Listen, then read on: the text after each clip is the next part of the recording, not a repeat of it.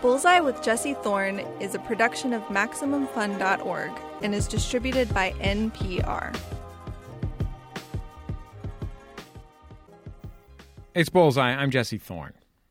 When you were young, did you feel like your parents missed the point of the clothes you were wearing or the music you listened to?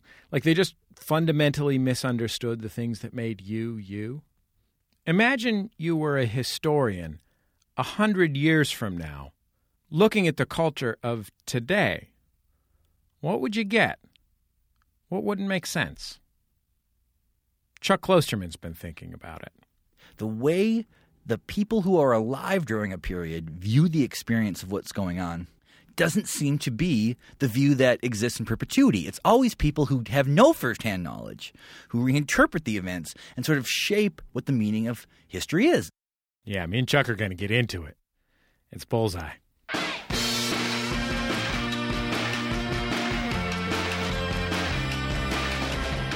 Coming up, I'll talk to author and critic Chuck Klosterman about his new book, But What If We're Wrong?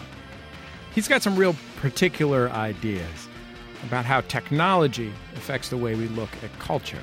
I'm not sure the internet is actually going to do the main thing that we think it's going to do, which is allow a wider sort of scope of cultural reality. It might actually make it more inflexible. He's written 8 books, countless articles, and he knows that there is a fundamental difference between writing for print and writing for the net. When I write a book, I am writing something that's going to be published a year after I'm done writing, with the hope that in 20 years, someone can read it again. Whereas when you're writing on the internet, the assumption is that it's really just today, and tomorrow, the entire internet will overwrite this. Me and Chuck Klosterman on the future of the past. Plus, comedian Kamau Bell tells us about the best advice he ever got. So Kevin Karaoke will always have a place in my heart as like a guy who planted a seed in my head that absolutely changed the course of my career. Like the reason why we're sitting here talking right now is because of Kevin Karaoke. And I'll tell you about the best part of the 90s that for some reason almost nobody is reviving. That's all coming up on Bullseye. Let's go.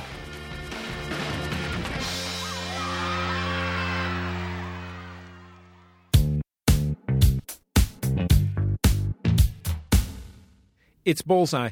I'm Jesse Thorne. For years, Chuck Klosterman has been a critic.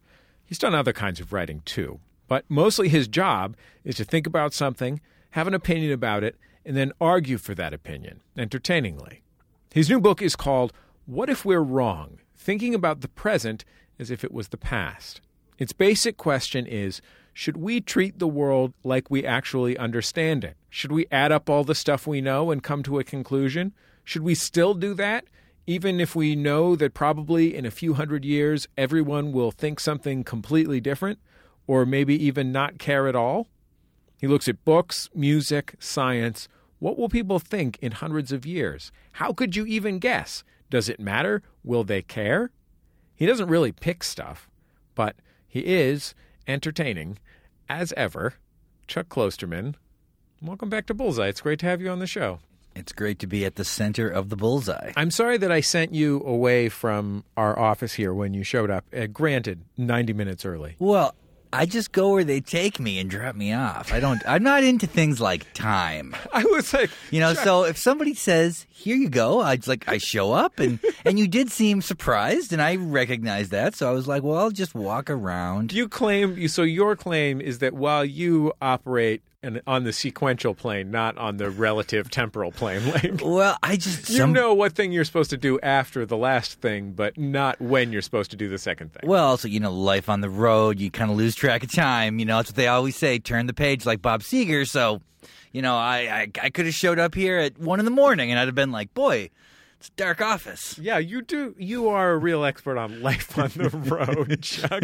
What with these author tours you do? It is. It's the thing is, like if I was in a band, at least I could share, the experience with my bandmates, but not here. I'm just by myself. So the first question is, how did you come to obsess over what people of the future will think of now? Or at least what is it like to think of now as if you are a person from the future. Sort of, yes. Trying to visualize how someone in like 100 or 300 or 1,000 years will look back at this period in the way that we look back at like the early 19th century or the 1500s or whatever. You know, how will the experience of this time sort of operate as history to people who have not yet been born? Right. So why did you come to that? I think I've always been this way. I mean, I think unconsciously, even when I was a real little guy, I just felt like, I feel like this reality is not what we think it is, or I think I couldn't have explained that, but I've always felt that way. There seems something just inaccurate to me, sort of the confidence people had about the experience of being alive.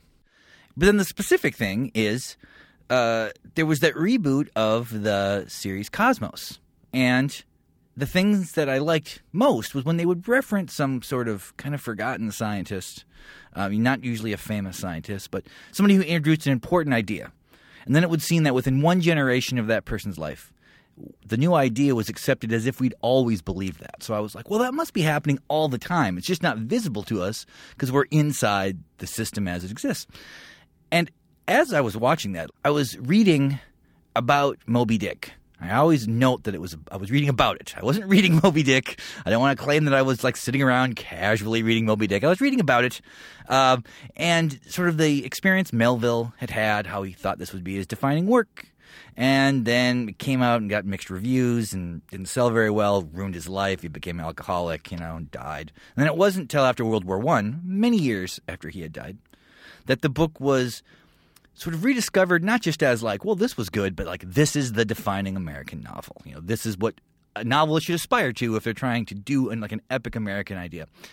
So the second example is like a subjective view of art, and the first thing is a subjective view of science. But in both cases, it just sort of seemed to me that the way the people who are alive during a period view the experience of what's going on doesn't seem to be the view that exists in perpetuity. It's always people who have no firsthand knowledge, who reinterpret the events and sort of shape what the meaning of history is. And I thought, like, well, I wonder if it's possible to do this in real time, to sort of jump ahead to this non-existent person and imagine looking back now. So I wonder if part of it is the experience of being a culture critic that leads you into thinking about this. I have come into the part of my life, I'm in my mid-30s, where all of a sudden there is distance from the part of my life where culture and cultural products were the absolute 100% center of it. Mm-hmm. Now, obviously, that's different for me as it is for you because it's my job as well.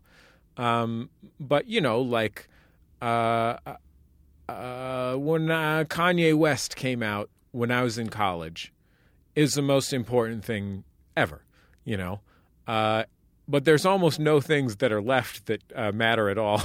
Well, they're not supposed to, though. It would be weird if they did, because you were still – college is really even the end of it, high school more so, where you use culture almost to shape who you are. Right. And that it's supposed to tell other people – essentially, this is the framing device for how I view the world. Then at some point, you are the person you are. So you have to appreciate these things almost totally intellectually. Like there's an emotional component, but it's no longer this thing that sort of says something meaningful about you. To answer your question about the criticism thing, well, up front, I would say it doesn't feel that way. Okay, like I don't feel like that was something I was thinking about when I did this. However, I am very aware that I can't control what I think about, that everybody thinks that they can, that we have agency over what we think, but I've just slowly come to realize that we don't. So is it possible that that experience is really the driving force behind this and I'm just not aware of it? I think that's very possible. It certainly seems like something I would think about someone else, but I just have to be honest. It doesn't feel that way to me. Here's my worry, Chuck. Having just read your book, that every question I ask you will lead to a series of questions about that question that you have. Well, yes, it might be a very ineffective interview. I'm sorry. I'll try not to ask questions in this interview. Well, I want to interrogate this idea for a second that I'm proposing here. Okay, sure, interrogate. So if you have questions about it, feel free because we're doing the interrogation thing. Okay. Here. But part of it is that as you get older as a critic, you leave the feeling that your firsthand experience is a truth. That, like, what something is, how you feel about it, how you see it, how you experience it are all very close together when you are going through adolescence. And as you get older, there are things that you have these echoes of that importance. But if you're in the culture business, you have to start to think about, what are the things other than that matter? Like, what are the bigger implications? What are the stories? Like, what are the things that are outside of my direct personal lived experience?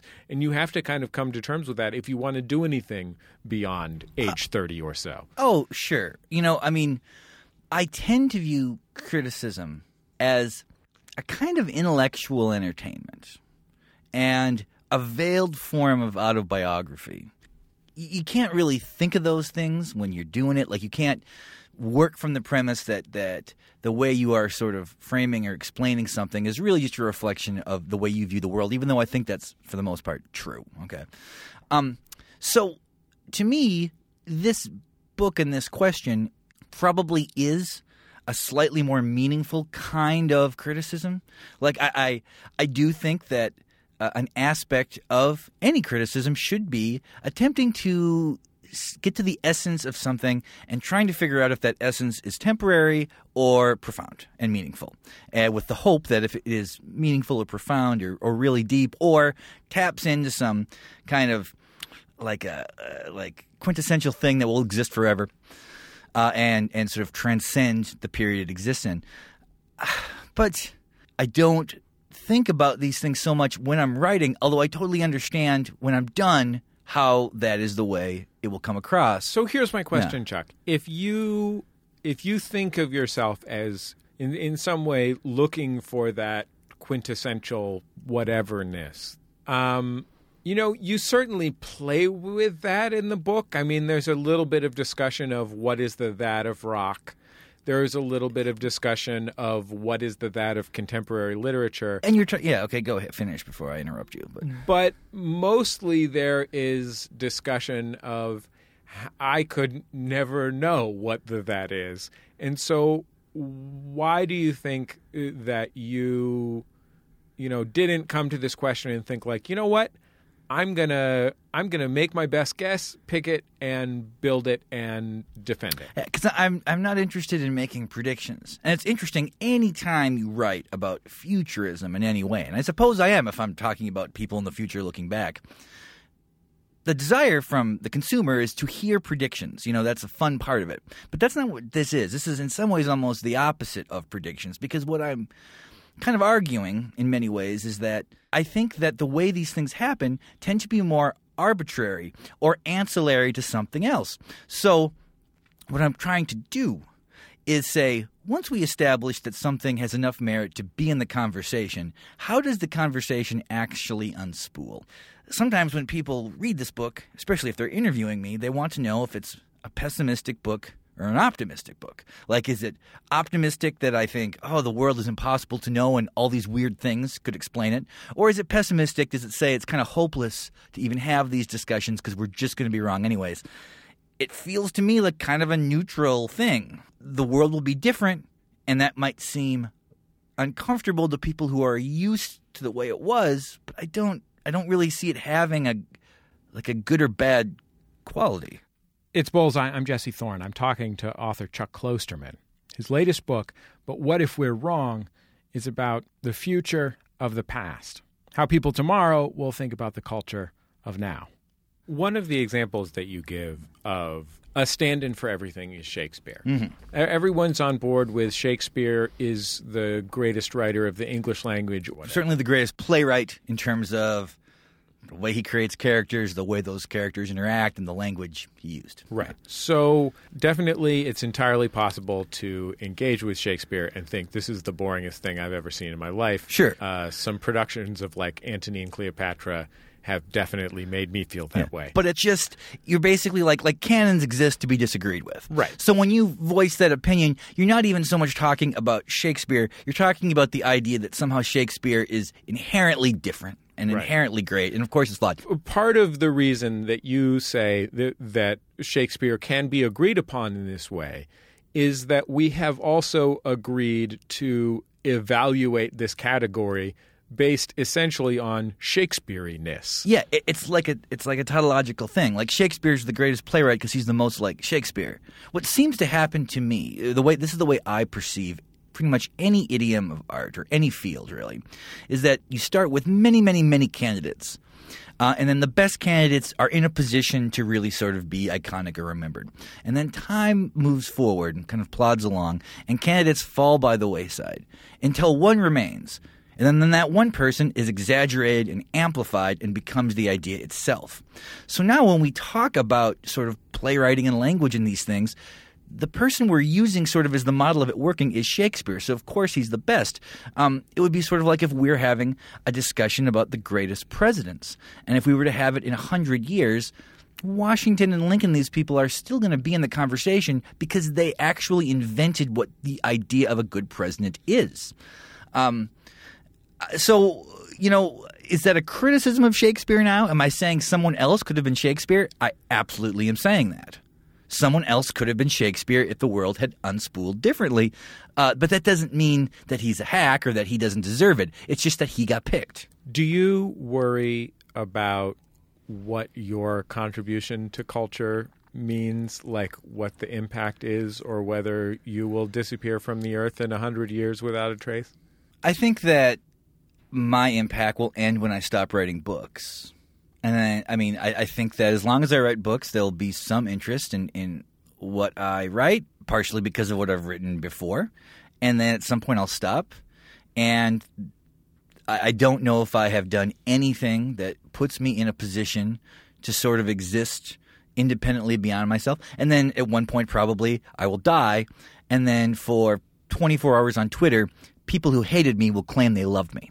That seems to be the end goal of artists now. You have a career, you disappear, you die, and then everyone collectively discusses how great you were and how meaningful you were. That seems to be how these work out. I do not anticipate or imagine my work living beyond my life. I mean, it would be great. Anybody who writes obviously is hoping that will happen. I mean, to think that those books would still be read 100 years from now, that would be great, but I don't think that will happen because there's just too much evidence to the contrary. There's too many talented people who have disappeared in my own lifetime that it's kind of almost beyond arrogant to think that. It's just sort of like it's like playing the lottery seriously, like buying a lottery ticket and really looking at as like, well, okay, I got a lot of problems in my life, so I'm going to buy this lottery ticket, and I'm really looking forward to those numbers coming out because this is how I think I could do it. It's like it's a crazy thing.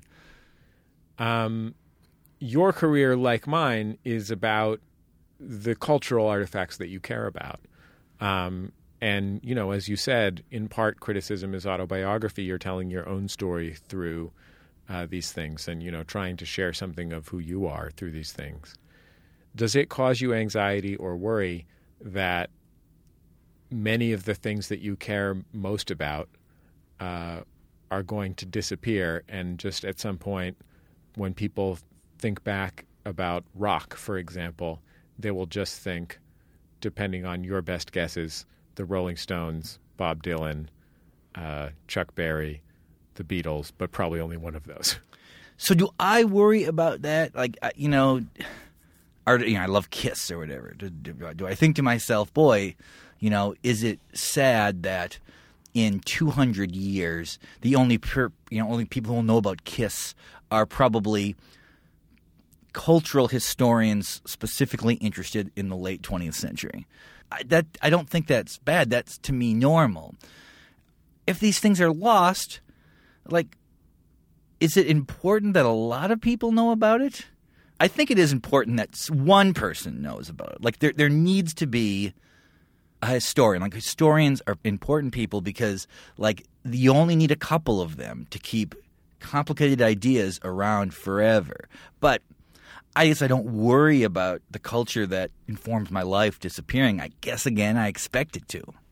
Do you feel like you matter less because you are moving out of the center of the cultural conversation? No, I don't. I mean, I was always the kind of person who wanted to be older. And I think it's very strange. I've really noticed this in music criticism, but also I've seen it in TV and film criticism. There's this belief now, because the internet is so central to our lives and because any technological extension of culture is going to be dominated by younger people just by the nature of adoption of technology, there's a real desire to almost be younger. Like, I see a lot of music critics who are older than me, and yet I now see them almost trying to re-embrace sort of the values and the interests of a teenage kid. And I just, I understand why there's like a real sort of kind of careerist demand for that, but I'm just not like that. So I'm not worried about I'll be just totally honest, the only thing that worries me about moving out of more of the center of the culture is it might be harder to sell enough books to make enough money to be able to keep doing this as the only thing I do. I mean, I feel very, very fortunate that the main thing I do to make a living is write books, and then if I publish them, if I put them out, enough people will buy them that I can keep doing it. So that concerns me in a totally practical way.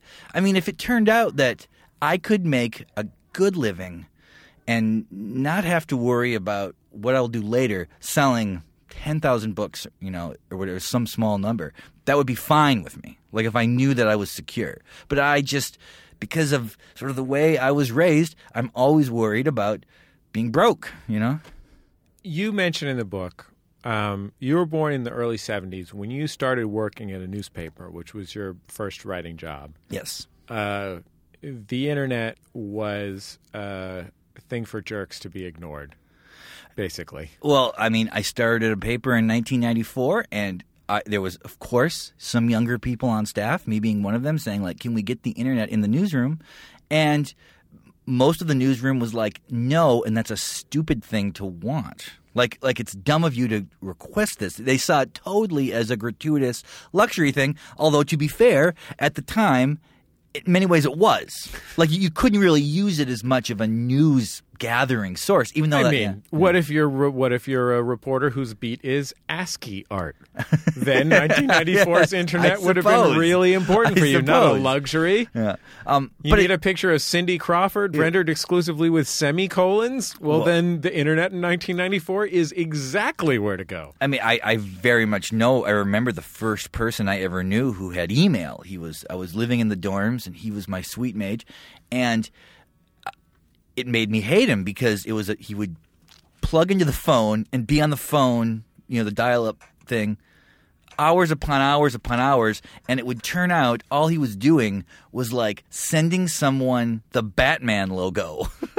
And it would take 4 hours or whatever. And I was just like, this is the stupidest thing in the world. I'll never do this, But then, of course, I was wrong. Then, of course, now it became the center of everything, and when I quit this, it'll be the only thing. Like, I assume the last book I write, whenever that is, if it is a physical object, that will be the equivalent of some kind of like novelty promotional thing.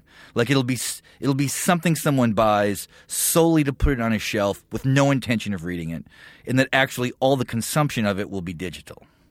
For centuries, the canon existed in part because of the limitations of the ability to distribute information. And the internet functionally erases many of those limitations. So in a world where we can live among all of the culture we choose to, how does that affect what culture persists? Well, I mean, it's kind of like the key question of this time, probably. Like, the superficial response to this would be that we've democratized the number of voices. So there'll be different ideas, and there'll be no sort of monoculture, and there will just be sort of this whole menagerie of different ideas. And it won't be like it was in the past, where there was just this one silo that kind of made the decisions. I think what might be more plausible, though, is that despite the more voices that are involved, they are fundamentally pushing the same general ideas. There is still a real consensus And I wonder if actually it might be more difficult to contradict the kind of galvanized, calcified ideas in the future than it is in the past, because there will be such an avalanche. There will be so much information promoting the same idea. It will be hard for someone to say, well, actually this meant something else. I mean, like an example is like if we go back and find a novel from 1876 or something, and we want to talk about what it means now, it would have been reviewed. There would have been people talking about it, but for the most part, it's open to interpretation, Will that be the case for someone like Jonathan Franzen or whatever, where there's so many ideas right now in the present tense about what he's supposed to mean? Will it be possible to say, actually, he meant something different? I don't know. I'm not sure the internet is actually going to do the main thing that we think it's going to do, which is allow a wider sort of scope of cultural reality. It might actually make it more inflexible. Well, there is this kind of idea of what the internet is that you kind of allude to briefly in the book when you're talking about Edward Snowden. You've come to admire Edward Snowden and what he stands for, but there's this moment where he says that one of the amazing things about the internet is that by anonymizing and impersonalizing and at the same time connecting people, it could allow an 11-year-old to argue on equal footing with an expert on a given subject, with the internet as the intermediary, which you basically say is a dum-dum Yeah, thing. well, that's not good. I mean, he's talking about the early days of the internet, what he would consider, I guess, the pre-surveillance period of the internet. Right, the kind of the era of on the internet nobody knows you're a dog, right? Yes. And his thing was this was sort of like the special amazing thing is that, a kid and an expert can sort of talk and it's equal because the mechanism allows them to be equal. And I'm like, well, that just seems actually idiotic to me. I think he's a very credible person. I think for the most part he's been a very positive force in society, but I disagree with that. But then another part of me thinks, well, is this just because I am unable to get out of the way I have been socialized to think? And throughout this book I talk a lot about Aristotle. I make a lot of jokes about Aristotle because he seemingly had the greatest number of brilliant idiotic ideas. A rock doesn't float because it wants to be on the ground. A rock has agency. So gravity is actually like rocks desiring to be on the ground. If there was some 11-year-old girl during that period who was on record saying hey, dude, you're wrong about this. You have, we would name a college after her now. That would be a real meaningful thing. It's just really difficult for me at times to sort of reconcile how I feel about things and my suspicion that my feelings are not based on the logic that I want to pretend. That it's really just a little bit of logic and a lot of emotion and sort of a lot of socialization, and I'm just kind of wrapping it all up and having an idea. So I'm insecure about a lot of my ideas. I mean, this book probably proves that. Yeah. After a break, I'll talk to Chuck Klosterman about why it's so hard to predict who will be remembered 100 years from now. I'm the soon-to-be-forgotten Jesse Thorne. It's Bullseye from MaximumFun.org and NPR. Here's a great way to listen to Bullseye, NPR One. It's an app for your phone, kind of like Pandora for public radio. It's full of news and stories from your favorite podcasters, NPR, and the local station you call your own. Whenever you're ready to listen, NPR One has something great, ... just for you. Find it on your app store, NPR ONE. Hey, Max Fun community. This is your friend Elizabeth Gilbert, author of Eat, Pray, Love, and a bunch of other stuff. I am a longtime member, supporter, and devoted follower of Maximum Fun. And now finally I have my own podcast on the network. It's called Magic Lessons, and it is me coaching people through their creative issues and problems. This season, we have some amazing creators that we're helping through their joys and struggles of making something out of nothing. And then I bring in special guests like Glennon Doyle Melton, Brandon Stanton, Martha Beck, the poet Mark Nepo, Michael Ian Black, Sarah Jones, Gary Scheingart, these amazing friends of mine to come and help coach these people so that they can get their work done. I hope you'll tune into it. It's called Magic Lessons, and it's all about love. It's Bullseye. I'm Jesse Thorne. My guest is Chuck Klosterman. His new book about how we'll think about today's culture in the future and how the way we think about culture changes over time is called But What If We're Wrong? not long ago on the internet, I ran into someone, electronically, who remembered me from the San Francisco Giants Usenet group. And this person at the time was an adult, like in 1995 or 6 or whenever this was. And I was like 14. And it was the strangest thing that's ever happened to me, to think of someone who knew me as like a full-fledged human being because of the scrim of the internet when I was a 14-year-old, not quite full-fledged human being. Yeah. Well, I mean, that's just, I suppose, it's like the risk of all writing. I mean, I often recognize this. Like, okay, I wrote my first book when I was like 27, and it was about listening to hair metal. And if I run into someone who just now read that book, like they read it last week, I am that person. Like, a book freezes you in time, but is experienced in a dynamic way. So it's a strange thing. It's like that person understands the 27-year-old me better than I do. And I lived it. But, like, I have no context. Now when I think of myself as a 27-year-old, I'm thinking really of a younger version of me now. And I'm sure I wasn't, One of the things that you engage in the book is the difference between the book as a medium for ideas and blogging as a medium for ideas. You describe that, in the early days of the explosion of blogging, people thought, oh, great, these people are writers. They'll write hit books. Well, it makes sense, right? It's like these people are writing for free and they're developing an audience.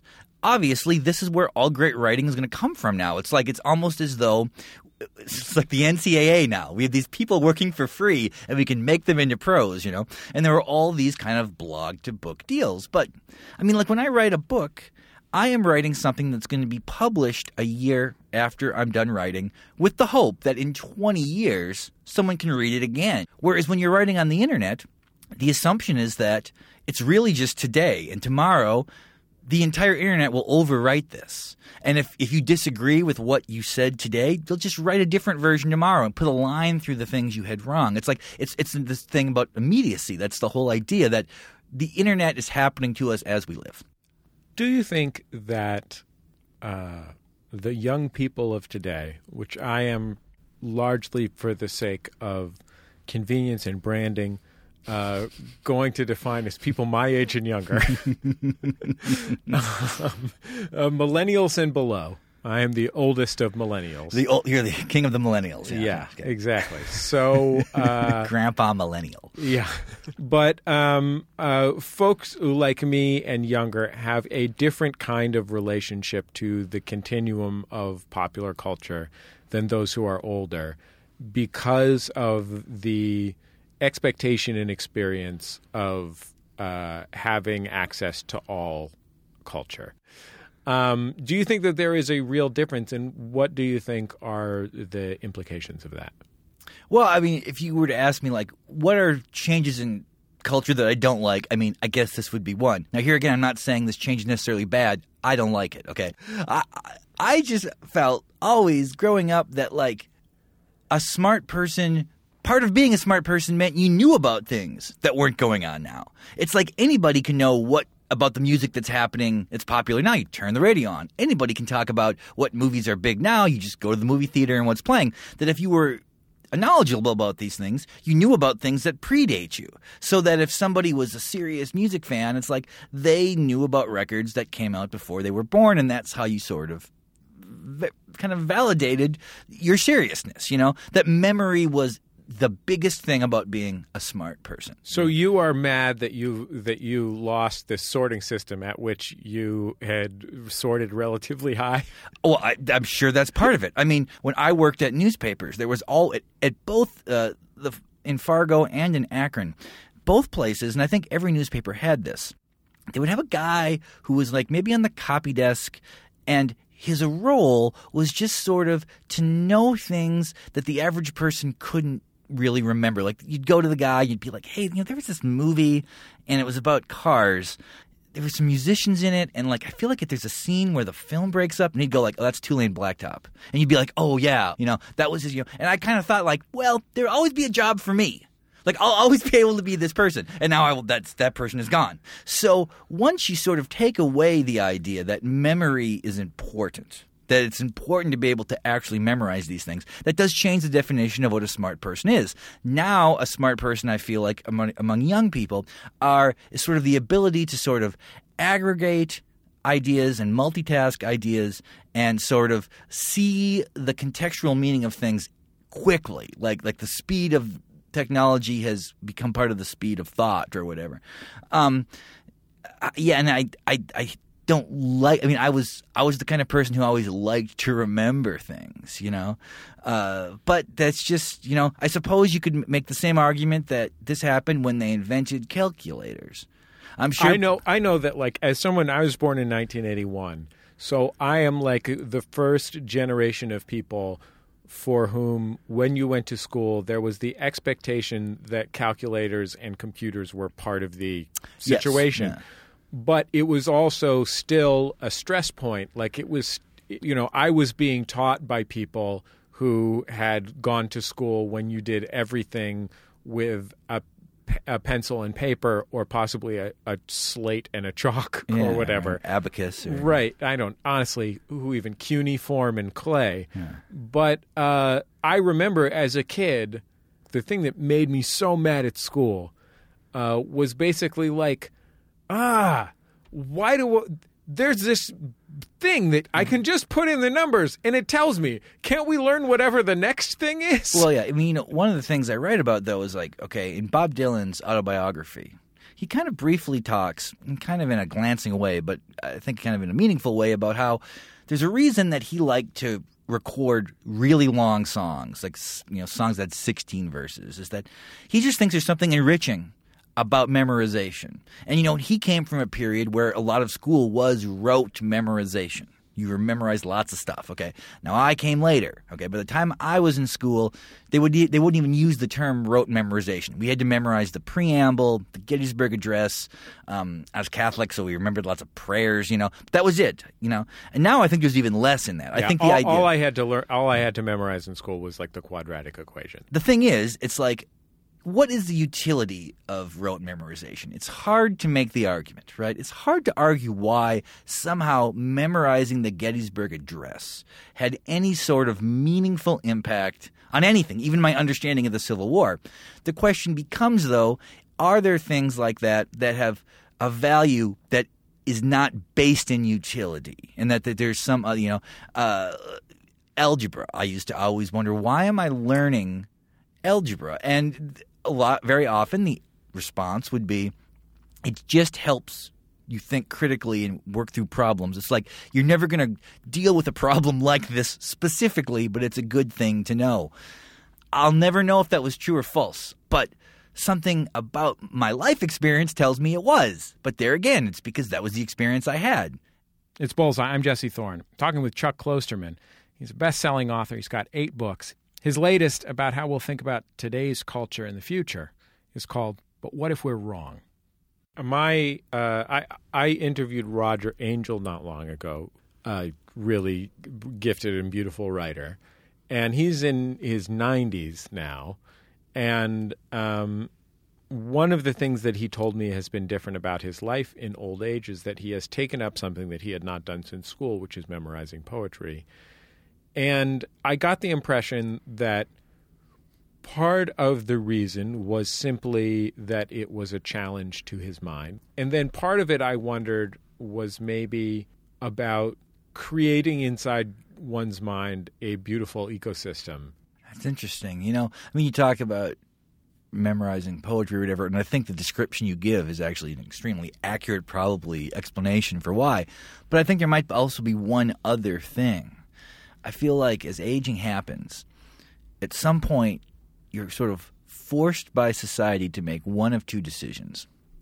That you're either going to keep engaging with what's new and the way the world is going.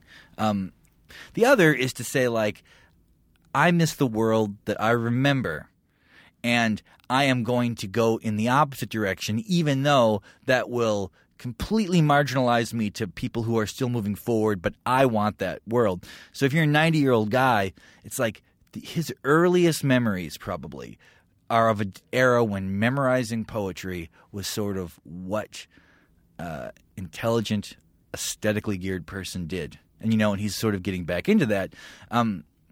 It's just an interesting problem. I wonder if there is a third possibility as one ages, in addition to engaging with the world when the world was most vivid to you when you were a child and adolescent, or engaging with the current world as if you are now a child or adolescent. And I wonder if it is the thing that in part you are doing in this book, which is to take the opportunity to try to zoom out, to try and consider the larger implications of things. I think it's strange not to wonder. The experience of being alive is so insane and amazing and crazy, and the fact that it happens and any of this, that I think that if you think about that and you're sort of like, okay, that's true. Like, I'm not going to take that for granted. The natural then inclination is to be like, well, it's got to fit into some larger idea. It can't just be that, like, I'm recognizing it's nuts. Like, it's got to be something else. So that's probably very true. Yeah.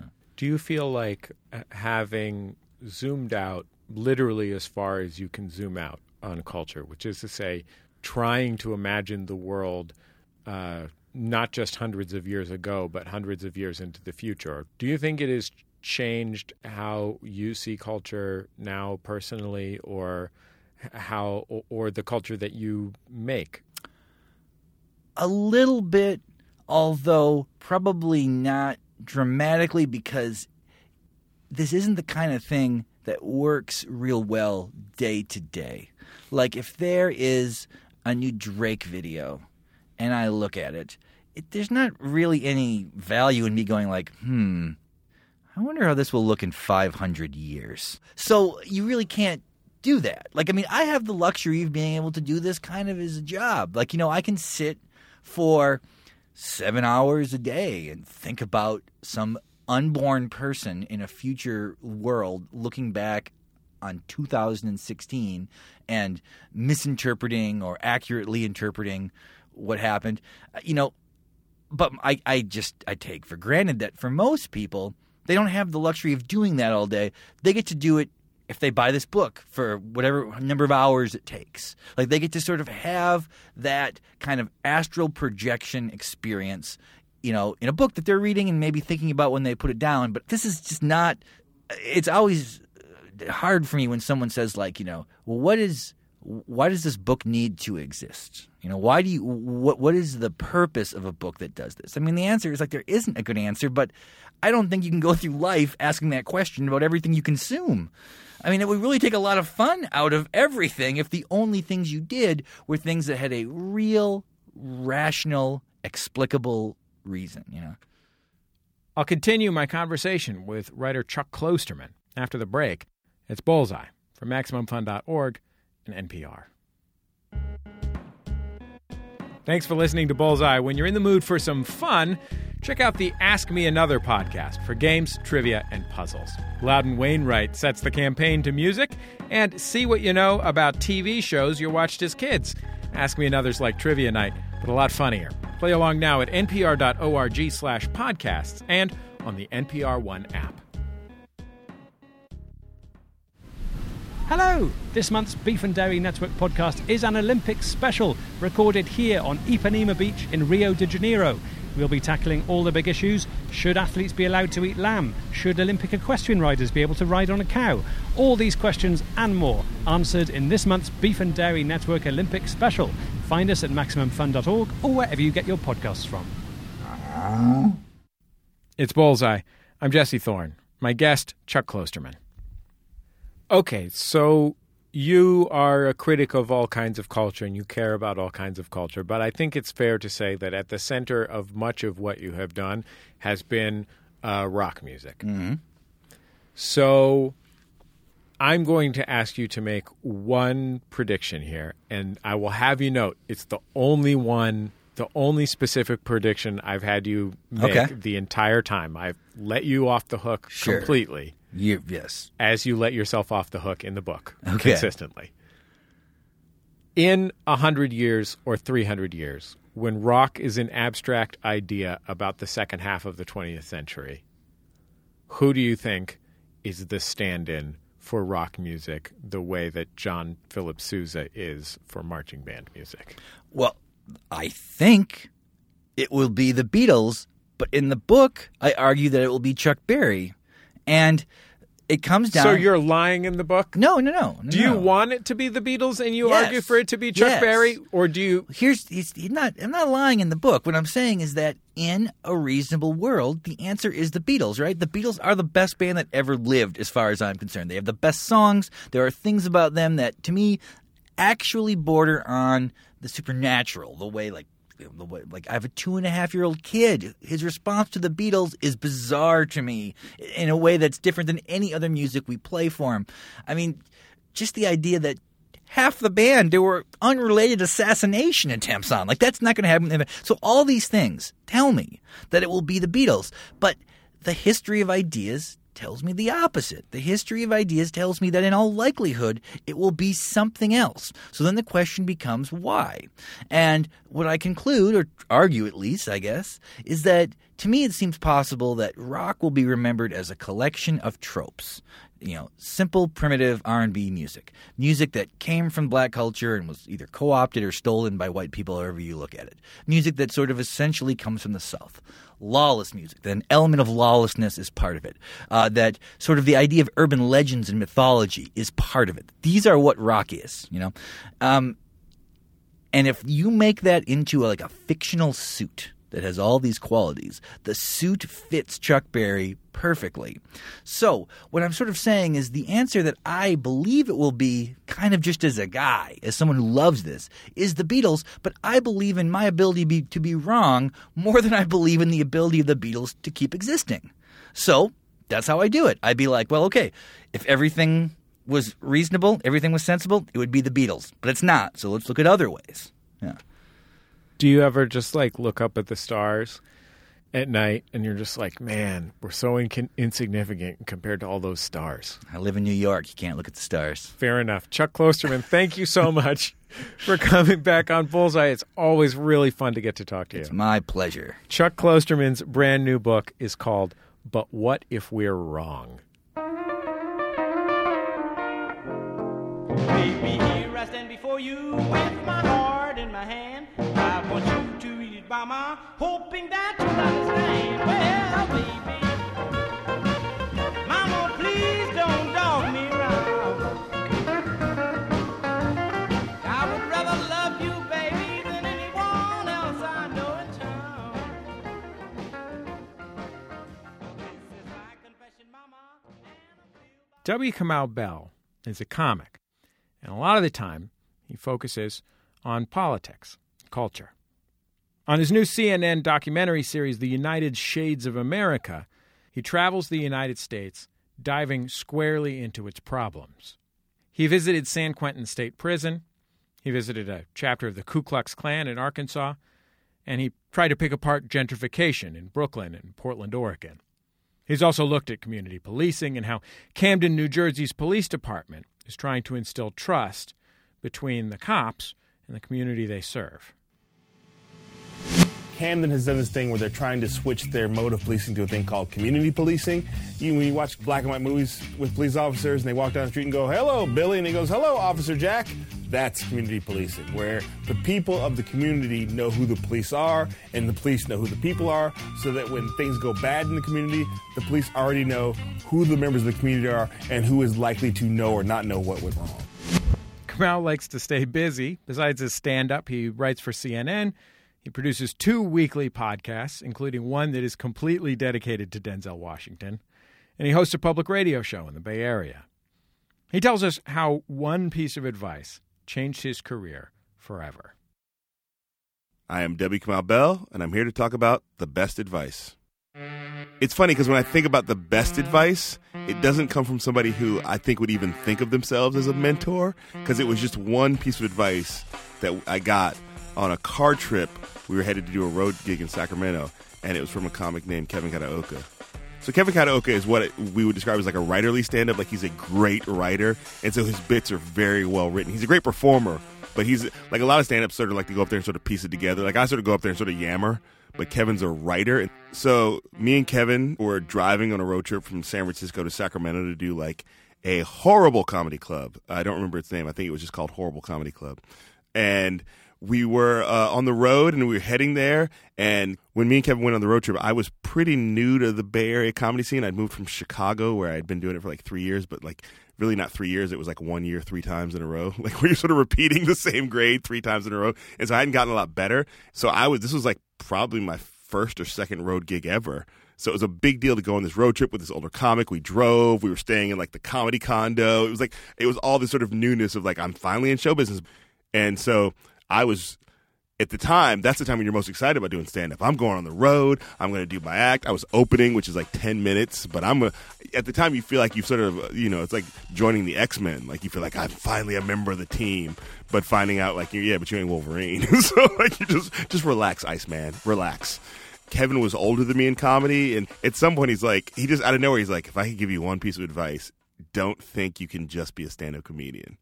You can't just rely on stand-up comedy to be what makes your career. He's like, some comics can do that, but that's very few and far between. You have to learn how to write other things. You have to learn how to write sketches or monologue jokes or screenplays. You have to figure out something else you can write, because if you don't do that, you're going to be a comic who has an act but doesn't actually have a career. It's kind of advice that when I first heard it, I was like, well, he's not talking about me. I mean, I'm clearly the next big stand-up comedian in this country. And I hear what you're saying, old man comedy, but you're not talking about me. I didn't go home that night and start writing sketches and screenplays and one-man shows and monologue jokes. And so in some sense, I really wasn't ready to hear that advice, because I was like, I'm about to be, but once I get to Sacramento, show them my jokes. So for me at the time, it was not something that landed that hard. But again, it was something about the way he said it. He was very respected in the comedy scene, and I thought he was really funny. That something just said, just put that on the back burner and let it simmer for 10 years till you'll need it. Till you go get it. Oh, this gumbo's ready now. It's been simmering for 10 years. I mean, it was probably many years later when I was in clubs trying to make my act work, and it wasn't doing what I wanted it to do. I wasn't getting enough work. I wasn't getting enough acclaim or critical acceptance. And if I hadn't gotten that advice from Kevin, I might have just quit. I might have just been like, well, I guess this isn't going to work since I'm not a famous comedian. But in the back of my head was that advice of like, you have to figure out a different way. It wasn't until I spent time in San Francisco seeing one-person shows and hanging out with people who did them. This was sort of outside the comedy scene, and I started directing one-person shows because I knew people in the scene, and I met people, and they were like, you're funny, you could help me with this. And I ended up sort of backing into directing a couple one-person shows that I sort of was like, oh, I could write one of these. And that's where somewhere there was Kevin Kataoka, like Yoda. Like it was just sort of like, one-man show you must write. And I packed up my truck and moved across town, rented a theater, and wrote my own one-man show, which was the W. Kamau Bell Curve, Ending Racism in About an Hour. And that is where my whole career turned around. 2 things to never ask a black person about their hair. Number 1, can I touch it? No. The answer is no. It's always been no. It's always going to be no. The only reason we say yes is because you're our supervisor and it's a board meeting and everybody's staring. You don't need to know what a black person's hair feels like. It'll never come up. Not in a pub quiz or a trivia contest. Within a couple years, it got like critical acclaim, and then that show ended up being the show that Chris Rock saw. And Chris Rock said, I think we should give you a TV show. And then that TV show turned into Totally Biased. And then I hired Kevin Kataoka as a writer on Totally Biased. Not because of that advice, but because he's a good comedy writer. But I told him when we got the show, I was like, we probably don't remember this. And he had no memory of it at all. So Kevin Kataoka will always have a place in my heart. It is like a guy who planted a seed in my head that absolutely changed the course of my career. Like the reason why we're sitting here talking right now is because of Kevin Kataoka. So now that's advice I give to everybody. If I talk to a comic who I think has any sort of hint of anything, especially people who I feel like your road is probably not going to be as easy because you don't look or sound like or act like what the Hollywood sort of wants from a stand-up comedian, then it's like you need to figure out something else. And now it's funny. Back then, Kevin would have said this. Now it's like, write a sketch, write a screenplay, write a one-man show, start a podcast. There's a lot more ways. Get a YouTube channel. There's a lot more ways to sort of make your own gravy now than there was back then. But the response I get is very similar to what I gave Kevin. Like, all right, man. And now the funny part is like I haven't done stand-up comedy in like 6 months because I'm working on the TV show United States of America. I have a podcast, Denzel Washington's the greatest actor of all time, period. I've got a public radio show come out right now, and I'm working on, like, I'm writing for CNN.com. And so the funny thing is like I've diversified myself so much that I, at this point in my life, don't actually even have time for the thing that got me to this in the first place. But stand-up comedy is always at the core of this, and I'll get back there. But it is funny to me to be like, right now I'm actually not even living as a stand-up. It's just, kids are just like little empty MacBook Airs. That you just update the software and it's all fine, you know? Like I remember one day I was buckling in the back of her car seat and she went, "Dada, mamas are white." I'm like, whoa, you got a corrupted file there. I don't know what they teach you at that Berkeley preschool, but that's not how it works. Mamas can be, my mama, Go-Go, your Go-Go is black, so mamas can be any color anybody else can be. Mamas aren't white. And she just went, bong. It's just like, she just updated her software. And she was like, okay, got it. And that's why we got to do this. Even as us, we have to keep updating our software and keep getting to the next place, because if you don't update your software, then you just get that spinning beach ball face. Like you see people walking around like, gay people, marriage, it's just like a spinning beach ball face, and that's how you get a Republican. That's all I'm trying to say. It's a simple equation. See, when they run for president, he's like, I think the more general version of this advice is don't go all in on any one thing. It doesn't mean you can't be committed to one thing, but you have to sort of use every part of yourself that you can. So I think with stand-up comedy, with any profession in the arts, there's shame about having a day job. Like if you are an artist on some level, whether it's a musician or a painter or a comedian or a writer, there's shame about having a day job. But it's like, no. Do as much as you can to sort of keep this all afloat. And I didn't get into stand-up to be a one-person show director, but once I found out I could do it, it actually helped sort of support the fact that I wasn't making a lot of money as a stand-up comic. So it's like using every part of the skills that you can, you know, treating yourself the way that, like, the old stereotype about quote-unquote Native Americans and the buffalo. You have to use every part of your own buffalo. I hope that's not racist. W. Kamau Bell, and the best piece of advice he's ever received.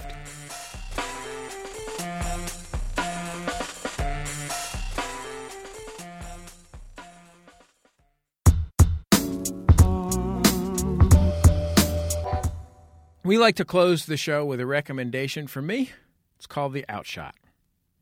I don't know if you've heard about this, but there's what they're calling a 90s revival going on right now. And you hear plenty about Nirvana or whatever, Beavis and Butthead. But there's one 90s act you don't hear a lot about. And if you ask me, they might be the best thing in their genre, stretching 10 years forward and 10 years back from their peak. Great band, great players, great songs, tracks that were both of their time and almost timeless. Look, I'm sure we all know who I'm talking about by now, right? In fact, let's just say it together. 1, 2, 3. Toni, Toni, Toni.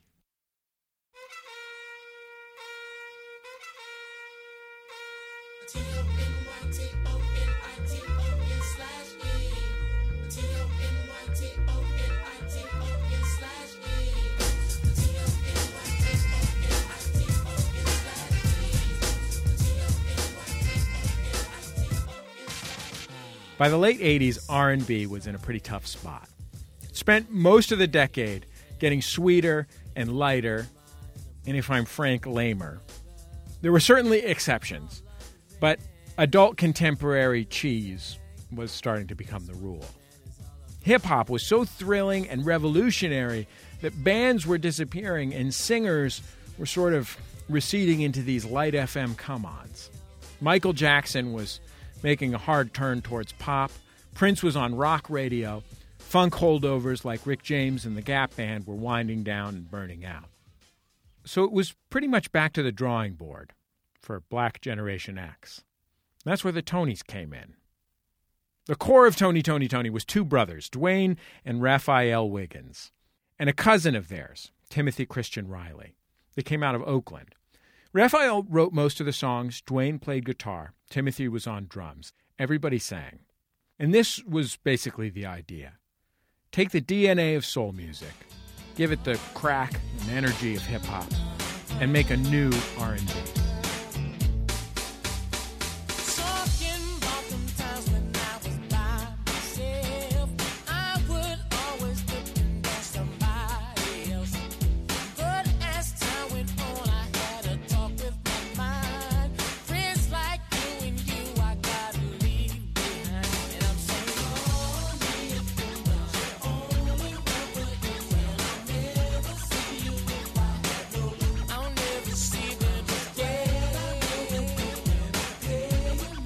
Toni put out 4 albums. All of them are great.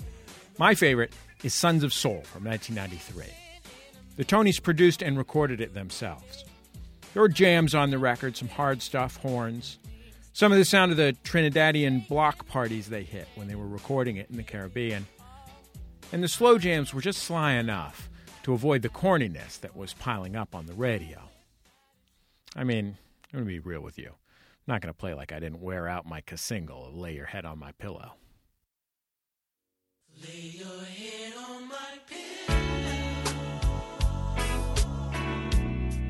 and just relax, relax, relax. This was laid on my pillow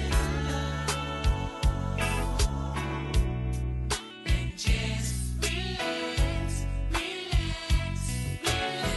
This was made so good. Here we are in the room. Along with Teddy Riley's poppier New Jack Swing acts, Minneapolis vets Jimmy Jam and Terry Lewis, Oakland's En Vogue, and a few other bands like Mint Condition, the Tonys established an ethos that was insanely new at the time. Hip-hop and R&B could live together in peace, and the secret sauce would be soul.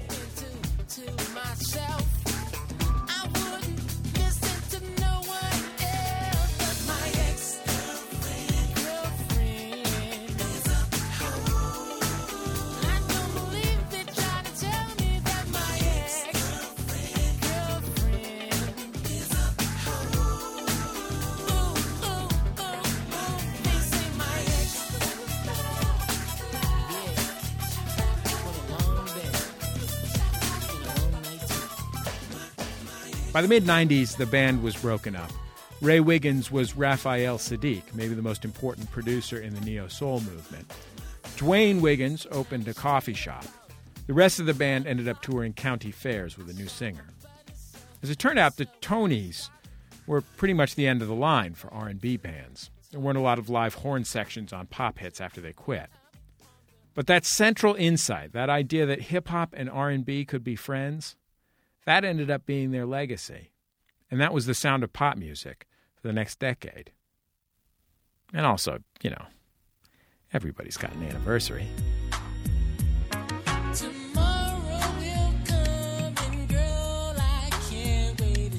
That's my outshot.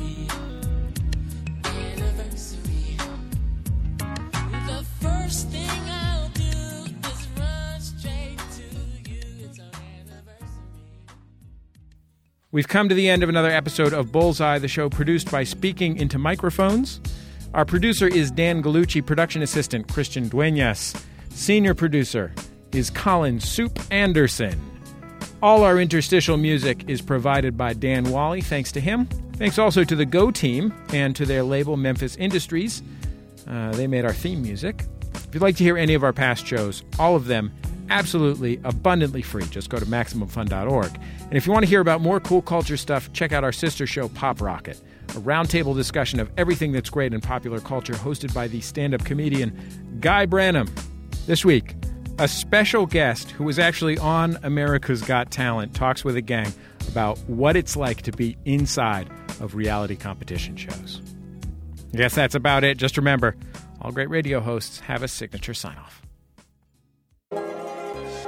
Bullseye with Jesse Thorne is a production of MaximumFun.org and is distributed by NPR.